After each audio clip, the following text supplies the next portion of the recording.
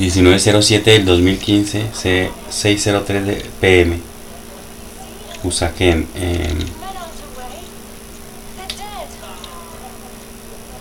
En el primer momento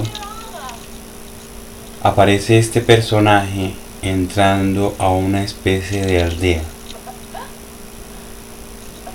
Es un mercado inca en el cual todo transcurre normalmente, y este entra a buscar algún producto.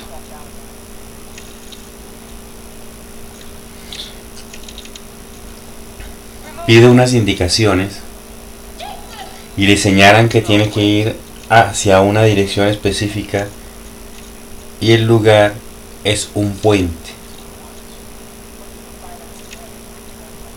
Es un gran puente, pero ese puente no solo, es un puente muy amplio.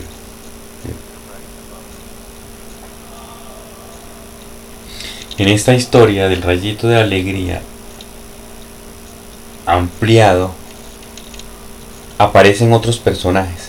Es decir, en ese punto es donde en ese puente es donde ponen la carpa.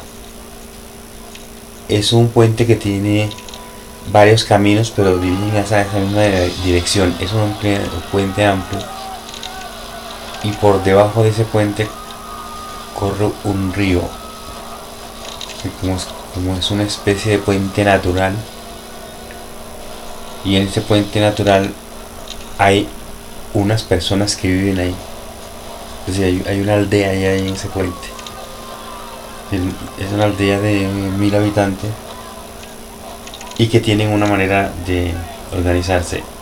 Y este personaje va ahí, y a las afueras de esa aldea, en ese mismo puente, es donde pone la carpa, y en la cual por la noche aparece el hada de la felicidad y le entrega el libro para que él busque el camino hacia el rayito de la alegría, y le entrega un sombrero de sorpresas, y este sombrero de sorpresas él saca y sale una sorpresa. No se sabe qué va a salir, pero supuestamente es una posible solución. Entonces ellos tienen que interpretar, o tienen produce algún efecto, o tienen que descifrar alguna clave para que este surta efecto.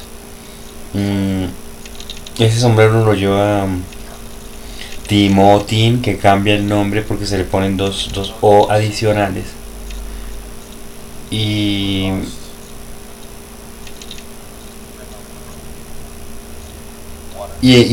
bueno, esta situación se presenta, entrega el libro y él tiene que hacer un recorrido. ¿Dónde es el primer recorrido?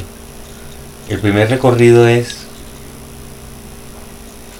que todo lo que sucede transcurre en ese puente, y más allá de ese puente es otro mundo, y más allá de la llegada del puente es otro mundo, y ellos están viviendo en ese puente, y la historia transcurre